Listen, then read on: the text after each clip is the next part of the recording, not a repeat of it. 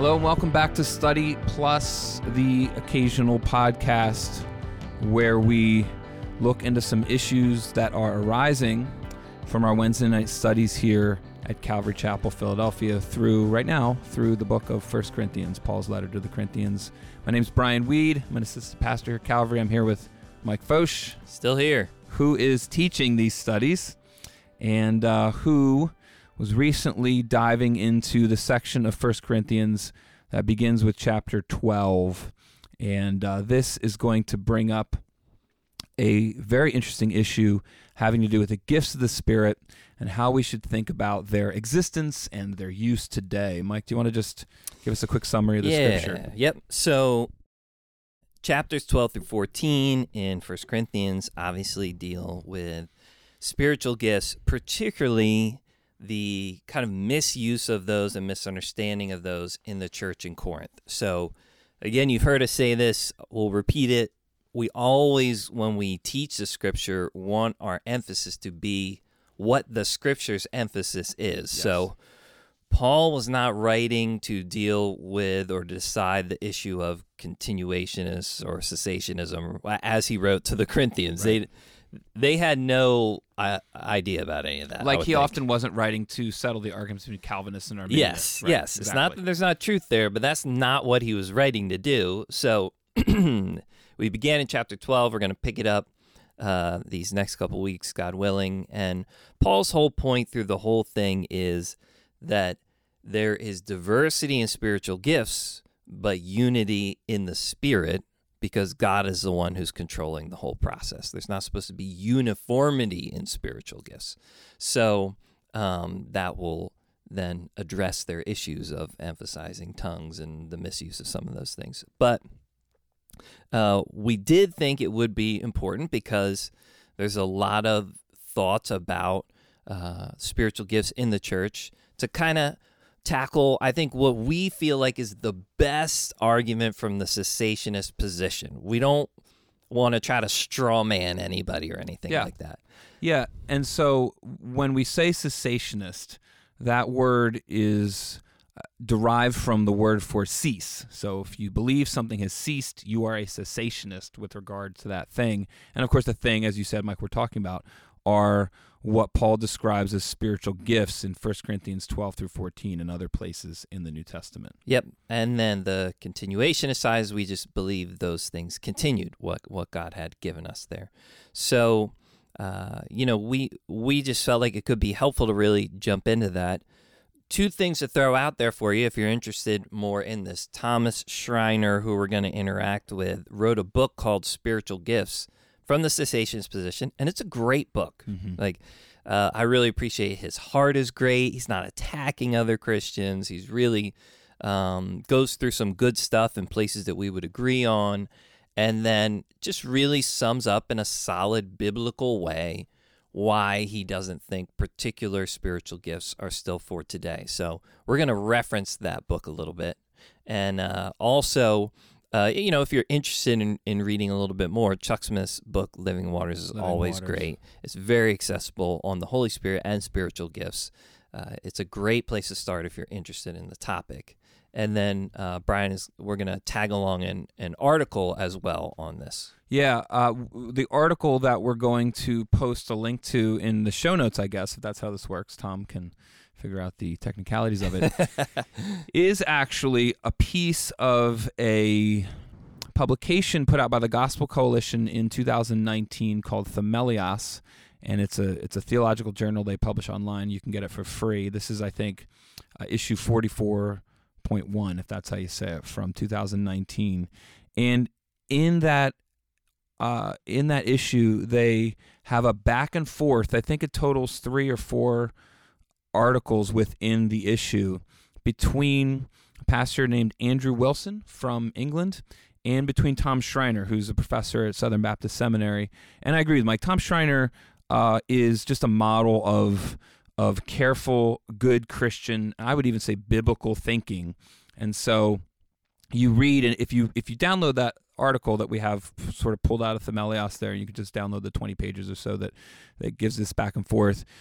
Andrew Wilson points that out that, Schreiner is one of the best guys you can interact with on this because his thinking is so careful, it is so biblical, and it's charitable. This is a model way to have this discussion. This isn't something to fight about. We're not accusing each other of not being believers or of inviting demons to work or anything like that. We're saying this is one of those issues where good brothers and sisters and even good church leaders, good brothers in church leadership see differences in scriptures and the way these things are going to work out. So what we thought we would do today is summarize the basic discussion between cessationists, who again say that God used the spiritual gifts during the apostolic age to strengthen and guide the church at the beginning of its existence, but then when the New Testament canon was completed, those things had run their course. We didn't need them anymore, and now the New Testament and the Old Testament together, the completed canon of Scripture, was the way God was guiding the church. That would be the cessationist idea. And then between people who see things that way and the continuationists, which believe that the gifts described in the New Testament never ceased, are still operative today, and we should seek them. And so what we thought we would do is I've summarized the cessationist arguments as Tom Schreiner gives them. I'm just going to roll through them point by point. Then we're going to roll through the continuationist response that Andrew Wilson gives. Again, I've summarized that as well. So again, if you'd like to read their whole discussion, feel free to download it. Otherwise, you'll get a sort of Spark Notes version of it. And this will give us a chance to launch off in discussion and talk about a few other things. So Mike's going to break in with observations as we go here.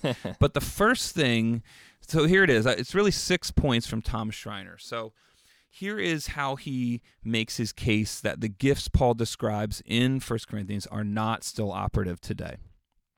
And you'll see that he has really good intentions. He's trying to safeguard important good things here. So the first thing he says is he specifically zeroes in on prophecy. He wants to talk about all the gifts by talking about prophecy. And what he says is, if we can see how prophecy works, that's going to show us how all the gifts should be thought about. So what he says is, the first thing we need to realize when Paul talks about prophecy in the New Testament is that idea comes from the Old Testament. And in the Old Testament, prophecy is infallible. It's always infallible, or it's not considered prophecy. And everyone agrees on that. The conclusion Schreiner draws from that is, therefore, all prophecy for all time must be infallible. And if prophecy as a gift is still operative, then it would be an infallible word of God. If someone could prophesy, according to, now we're just saying what Schreiner says, if someone could prophesy in 2023, it would be an infallible, inerrant word of God, and it would be on the same level as Scripture. That's the first move Schreiner makes. Then he says, if that was so, point 2, this would compromise Scripture's authority as the complete and final word of God. So he says, since in Schreiner's view that's obvious, the gift of prophecy was only needed and only operated until the canon of Scripture was complete. It was just to get us to the point where we had prophecy written down.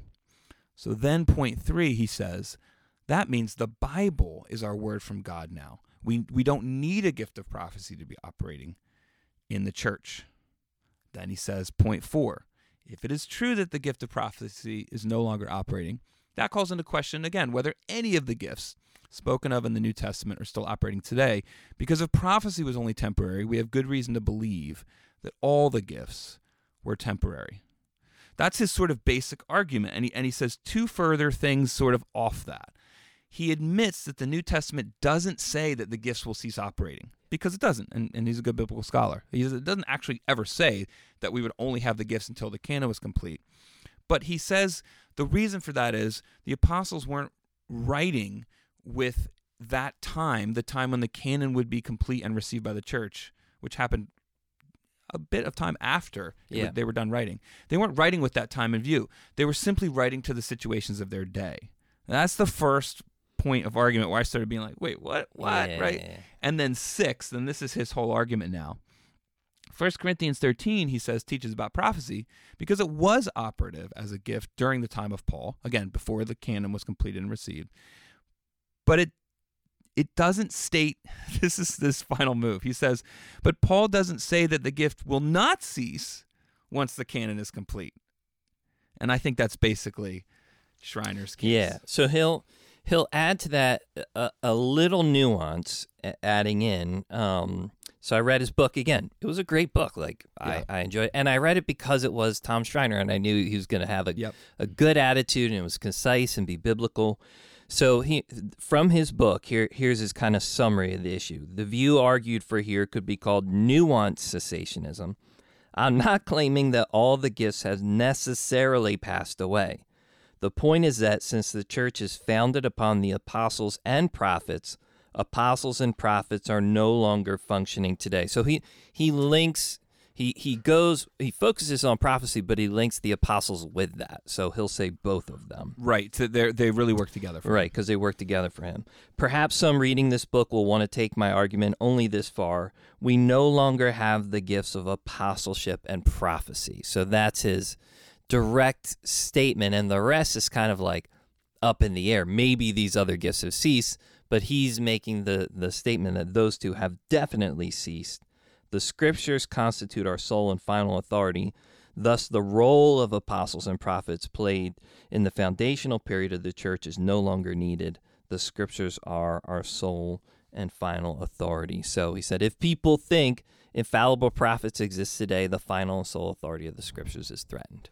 And I think you see two things there, Mike. You see, again, that Schreiner's heart is to protect the unique position of Scripture in our life as the inerrant Word of God. And we see all around us, there's constant sort of risings up of church movements that claim that someone in their group speaks with the voice of God. Yes. And there's some kind of prophet, that's always the language they use, and they have the word for today, and everyone has to listen to them. And so a guy like Schreiner is not making up boogeymen to be scared of. Yes. He looks out at the world church and he says, we need to preach and to teach that scriptures are the final word of God. There's nothing on par with it. And so we don't have to follow people who claim to have this prophecy. That's the first thing. But I think the second thing you see in what you just read is, because he's biblical and because he's an honest thinker, he ends up having to admit that the Bible doesn't actually teach his view. Yes. So he's trying to do a good thing, but he ends up having to make a case that's not essentially a biblical case. It's a case from a sense of needing to protect something that's biblical. It's biblical that the scriptures are the final inerrant word of God, but how we quote unquote protect that is a different matter. Yeah. So in the end, I know this might not make some cessationist brothers or sisters happy. There's not actually a biblical argument for cessationism. Right. It's a biblical inference from a justifiable fear. So we admit there are crazy abuses out there, and there always have been, of particularly apostolic positions or prophetic positions in the church, like people claiming to be apostles and prophets, and they've done plenty of weird stuff. The question is, does the reality of some abuses mean that the reality of the real thing doesn't exist, or that's what the Bible's trying to get us to do? And to me, again, it's always important to recognize, like, the Bible can also warn us about stuff. Sure. And we don't actually see a Bible verse saying anything about, hey, guys, be careful. These people are going to come and this isn't going to be a reality anymore. Like the Bible. People are going to claim to be prophets, but there's no such thing. There's no such thing. Right. Like the Bible says a lot about testing them. Yeah, There's going to be prophecy. false prophets and false apostles, and you should test them, but it never says you'll know because there's not real ones. So this is an inference, and, unfortunately, sometimes it could be taken too far. Calvary, obviously, a bit of a middle position between the two, but we certainly believe the gifts are for today. And, we send our kids to colleges, and some of them have a more cessationist background. And unfortunately, all they can think of is the abuses. It breeds a little bit of mistrust within the Christian community, because it's like, if you're not a cessationist, then you're obviously a crazy, wild, charismatic type person. And since it's not a positive biblical doctrine that the gifts would cease, it means that if you can demonstrate, and at the same time, the uniqueness and infallible authority of Scripture is a positive doctrine. Yes, So you have one that is, and you have one that's not. It means that if we can show that the gifts of prophecy, or even we're going to talk about today, maybe even the gift of apostleship, if to speak about it that way, does not compromise what the Bible clearly teaches, then you can have both. You can have what the Bible teaches us about spiritual gifts still being applicable today, because it's not really about simply if the gifts have ceased. It's, are the clear teachings of Scripture about the gifts applicable today, since the Scriptures never indicate that they would one day not be applicable. So if they are, and if we can show that that doesn't compromise the other clear truth, the infallibility and authority of Scripture, then you become a continuationist. Yeah. Right. And I think that's what Andrew Wilson tries to do, and I think he does it very well. And so let me just summarize 3 points. He really has an argument with about 3 points, and there's 2 additional points. But the heart of his argument is just this. Number 1, and this is, you taught it, Mike. You're in the middle of it on Wednesday nights.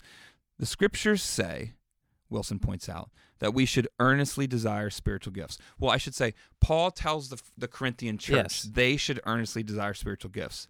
And that includes prophecy. And again, there's no indication at all that exhortation would only apply to the Corinthians. And whenever you see that in the New Testament letters, you basically know this is an exhortation for all Christians for all time. So if Christians are to seek these gifts, they must still be in existence for today. Yeah. And Wilson just sort of puts that out there because it's such a clear biblical truth. And then the second thing he says is, now he makes his historical point. He says, historically, we have evidence that the gifts that Paul lists in passages like this 1 Corinthians section, these gifts did occur after the apostles, after the apostolic age, based on the writings of the church leaders for the next few hundred years. And he quotes a bunch of them talking about the fact that the gifts Paul described were still going on 100 years after the apostles, 200 years after the apostles. They didn't cease historically. We know that.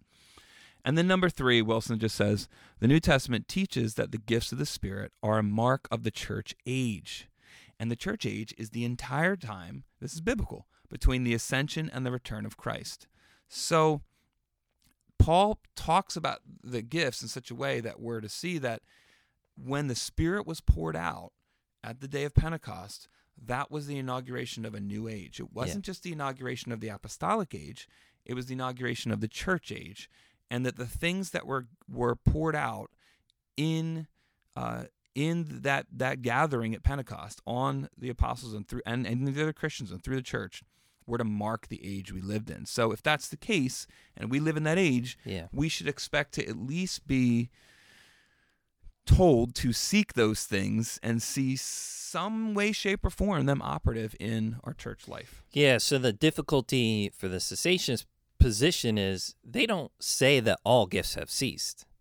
Right, and Schreiner's clear about that. And he's clear about that. What they have to say is they have to pick out specific ones. Schreiner picks out apostles and prophets, those 2, and says, these 2 have ceased, but the rest of them have not necessarily ceased. They could still kind of roll on, which is even big for a cessationist to even not say something about tongues or miracles or something like that. So that's a major thing, because this guy, he is a card-carrying cessationist. He believes best he can that the gifts are not operative for today. But even him, he's a good Baptist scholar, legit guy. Because he's so honest, he says, I'm not saying they're actually every one of them have ceased to exist in total. He talks a lot more in terms of the office or the person. We were talking about that, sort of being able to wield these gifts at will. And specifically, again, always he comes back and protects the ability to speak on the level of Scripture. But what I think you see as you get into these things, and Wilson brings this out well. So one of the things Wilson says is, even in the Old Testament, the word prophecy does not only refer to infallible communication on par with Scripture. So even in the Old Testament, and I don't know that I'd really noticed this before. It's not consistent because of that fact to say that the word could only be used that way in the New Testament as well. So post-apostolic prophecy, right, prophecy that happens after the apostles, wouldn't compromise the authority or exclusivity of Scripture, because we see the word for prophecy being used in a wider way. It Yeah. wasn't just Isaiah and Elijah.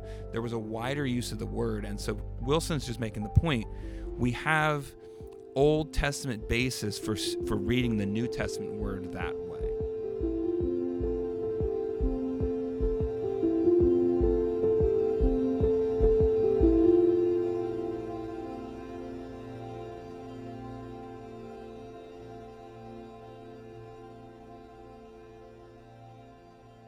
All right, so, for us, the point we want to get across, and hopefully this is helpful for people that are critically kind of thinking through this. Again, we don't just want to sit here and talk speculative things. We want something worthwhile for you guys to listen to. Yes. If we can show that apostles and prophets were operating while the word of God was in existence and the two were not compromised, then Thomas's point kind of falls apart. And what I think you can see both in the Old Testament and in the New Testament is that was happening. There were, in the Old Testament, prophets that were not collapsing what was already written in the Word of God. And in the New Testament, you had the same thing. There was Agabus, there was Philip's daughters. You have prophets in the Old Testament. Some wrote Scripture, but others read Scripture, like Daniel reading Jeremiah and prophesying himself, and then also just believing things that are written. So the Scriptures remained in authority while the gift of prophet was operating all through what we would say biblical history, as we see here. And God doesn't seem too concerned that those two are compromising one another. And really, the Word of God was always the authority anyway, because there's plenty of warnings about false prophets. And the way you would tell is not just only if they said something wrong, it was if they said something that wasn't the Word of God. If they come to you and tell you to build an altar somewhere else, they're a false prophet. Or to worship another god, they're a false prophet. There was an understanding of the word given that was a testing subject, even in the Old Testament. Yeah. And another thing Wilson, I think, points at, so he points at, like, for instance, the example of Saul in the book of 1 Samuel, and you see a couple things like this. The Spirit of the Lord comes upon him, and it says he prophesies. Yeah. And those with him prophesied. And at one point, Saul even can't handle it, like lays down and takes off his clothes. And it says he prophesies all night. It's weird. Yeah. And Wilson's point is that word wasn't used in the Old Testament. When it's used that way, it wasn't used to say Saul now spoke on the level of Isaiah, like you were just talking about. It was used to say he was marked as a man that the Spirit was on, and the Spirit was doing things. It marked him as a person in whom the Spirit was working for that time. Yeah.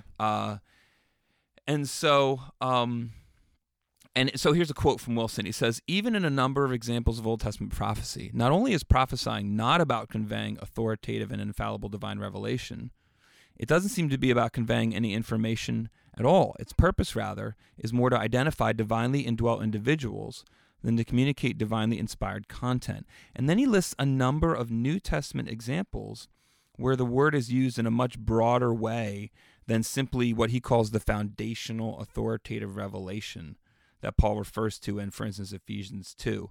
And so he just says, this is just a quick list. New Testament prophecy can serve to declare the mighty works of God, Acts 2, extol God, Acts 19, encourage, edify, and console other believers, Acts 15, bring unbelievers under conviction, witness to the presence of God in the assembly, enable the congregation to learn and be encouraged, 1 Corinthians 14, redirect Christian funds, Acts 11, or missionaries, Acts 13, direct particular individuals to exercise a ministry in a particular way, 1 Timothy 1, and he goes on, and there's a whole list of things, like all the different types of things that prophecy might do. And that's that wider use that we're seeing there. I guess you could say in an even simpler way, Thomas makes the assumption everyone who's an apostle or prophet also has the authority to write Scripture. And the Bible does not. We see plenty of prophets who don't have the authority to write Scripture, and plenty of apostles as well, because the apostles were the 12 in the New Testament, but there was a wider group that's mentioned as apostles. So you have Barnabas. Really, Paul links Apollos with himself in Corinthians 4, where he's talking about it. You have possibly Junia in there, the Lord's brothers. You have the word used for a number of other individuals. It's used of James. It's used of Epaphroditus in Philippians 2:25. These are all the word apostles used for all these people. Yeah. Yep. So their apostolic ministry is very different. Even if you just take Peter, like his apostolic ministry, and then you add Matthias in there. Right. Simon Zelotes. Yes, picked by Lot, you know what I mean? After to fill, Matthias, that Matthias, to fill Judas's position. Yes. You go through the other 12, like you said, we don't even have half their stories. And then you have Paul, who's one born out of due time, this unique person Jesus appears to, and then Barnabas, who's different. I think one of the things the cessationist position does is they really try to put a box around some of these gifts, where the Bible clearly teaches that every spiritual gift has a diversity of function and operation to it. Yes. And that even goes for apostle and prophet. And we were talking about the other day, right. The differences in the Old Testament prophets are amazing. Huge difference. A range. You see Yes. a range of ways, we'll call it the gifting of prophet or receiving prophecy worked. And actually, Mike, we were talking about that. I think when people read what Paul says about diversity of gifts, they think in terms of, just to crystallize kind of something you just said, they think in terms of different giftings. So all the lists that Paul gives. But your point is, even within each gift, there's a range and a diversity. Yes. So within the gift of prophecy, or even within the gift of apostleship, I was just thinking as you were talking, if Thomas had decided, well, I want to write a gospel. Yes. If Simon Zelotes had decided, I want to write a letter, I want to write scripture, that would have been weird. Someone would have had to be like, nah, brother. So they were one of the 12. Yeah. They were on that level that, like, say, Barnabas, who's called an apostle, wasn't. Yes. But they weren't gifted to write scripture. So they were an apostle who, when they spoke, I guess you had to listen to them in the church age, absolutely. Yes. But they couldn't just at will sit down and exercise the gift of apostleship that was writing scripture. Yeah. But Luke could. Who wasn't one of the 12. Who wasn't one of the 12 or an apostle or declared directly in a prophet anywhere that I know of. So again, the fear we understand, and there's probably way more attacks on the authority of Scripture than there is on a lot of other things, and certainly the enemy can use those two clear positions of apostle and prophet to influence people away from the authority of Scripture. Like, we get it, and we even have that same fear.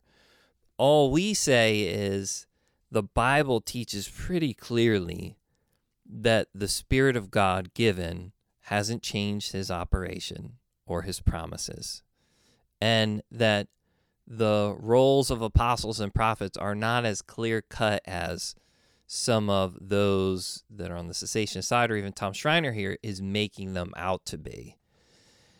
The trust in the end is we trust the Holy Spirit to direct these things in the church himself. The writing of the Scripture and the protection of the Scripture end up being in the Holy Spirit's hands, not even in the apostles and prophets' hands per se. Right.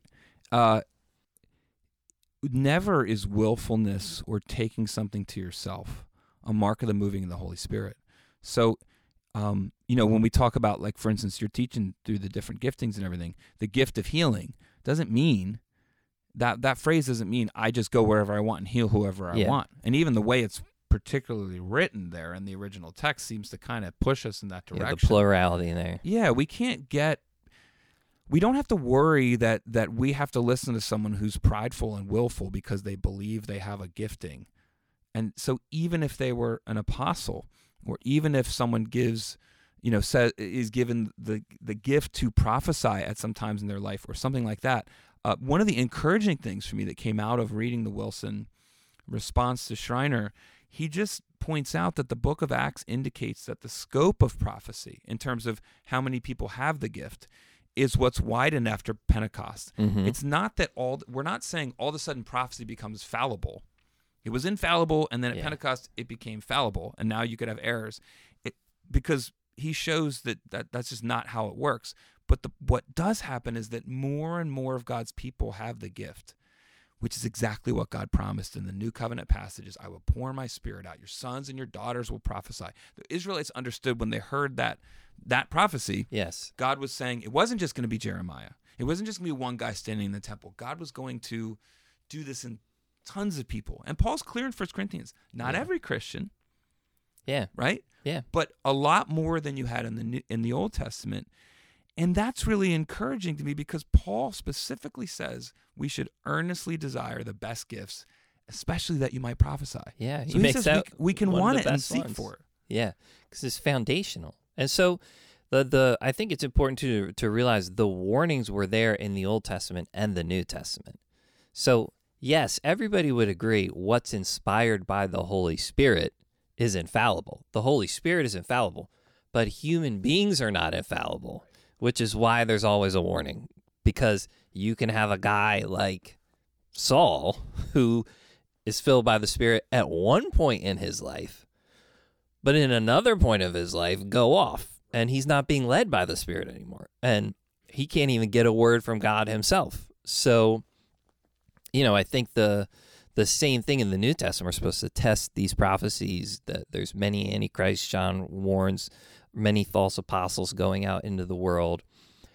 Some of them are just totally unsaved, but also there's the reality of the fallibility of human beings, not the Holy Spirit, though. So everybody would say, yes, what's inspired by the Holy Spirit is infallible, but that doesn't mean that now a human being is infallible for their entire life, and whatever they do is infallible, and they can add to the Bible, per se. And we see in 1 Corinthians that Paul understood that, and he made provision for that, because that whole passage about someone gives a prophecy in church, test the prophecy, decide whether it's really from the Lord. In the Old Testament, when we were talking about the kind of prophet that makes some people think that the gifts have ceased, like an Isaiah, like a Jeremiah, if someone gave a false prophecy, they were stoned to death. Yeah. Not because there wasn't such a thing as what you were just talking about, but because that particular corner of the gift of prophecy, that kind of exercising the office of a prophet, needed to be safeguarded. Paul doesn't say when you test the prophecies in your church, if something's not from God, take that person out and stone them. Yeah. So he understands that there's a range of the way prophecy works, and that we're operating in the range where we need to see, wait, is this person right now actually being led of God?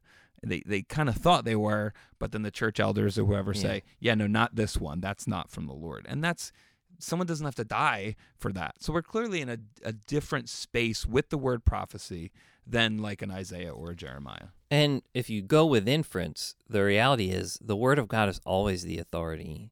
Even there, Paul is writing the inspired word of God to tell them how to use prophecy. Right. The word of God is over that gifting. It is always over the gifting. It's there by both command and example all through the scripture, right? And so Paul knows that 1 Corinthians is authoritative over whatever type of experience somebody thinks that they're having. Yes. It's still the word of God. That's a great point. And a prophet can't show up in Corinth and say something different than what Paul wrote. Yeah.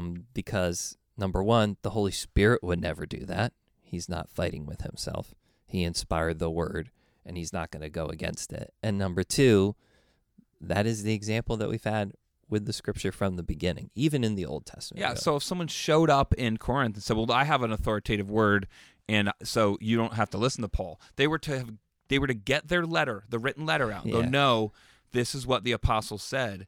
And that written document, because it was by the kind of apostle that Paul was, the kind of prophet, so to speak, that Paul was the authoritative, infallible word over whoever showed up. So you're right, Mike. That's a great point. We have, even in the situation that you're teaching through, a model for how it would work today. Yeah. We haven't changed. No. It's exactly how it worked. And that was even before the canon was completed. They just, as soon as they had the document, it was the authoritative word for God. Because I think even in the Old Testament, right, they didn't have an idea of a canon. No. But they had the authority of the word, and they just knew if God was going to add to it at some point, he was going to add to it, but they need to be faithful to what they had.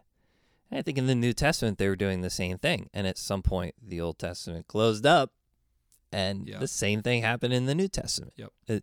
But again, we think you can easily show Tom Schreiner's argument falls apart when you realize the gifts of apostle and prophet are not as sharply defined as he does, and they were operating without attacking the authority of the word, both in the Old Testament and in the New Testament. And I thought the other night when you were ending your study, your exhortation was helpful and freeing, because really what you did was give the same exhortation that Paul gives, which is you should be desiring God to work in this way in your life, and you should be asking God for it.